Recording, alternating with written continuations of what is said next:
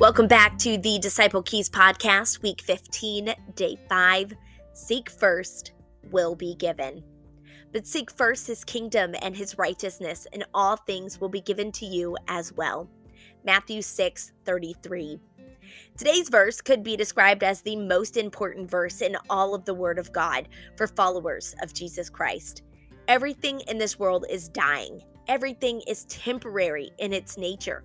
So today's verse tells us to seek first the kingdom of God and right standing with God, and everything else we need or could ever want will be given to us.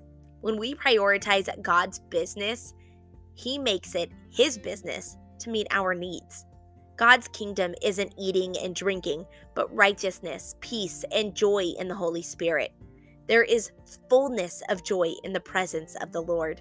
Travel light and avoid encumbrances so that you can fully enjoy the journey through which God leads. Our obedience in this will result in great faithfulness for his glory.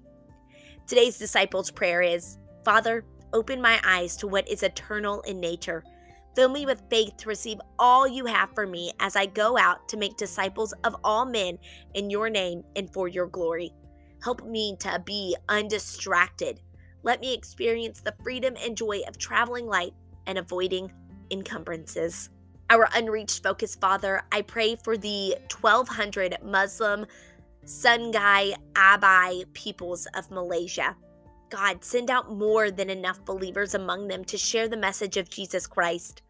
I ask you to open their eyes and hearts to the good news of the salvation you provided through Jesus.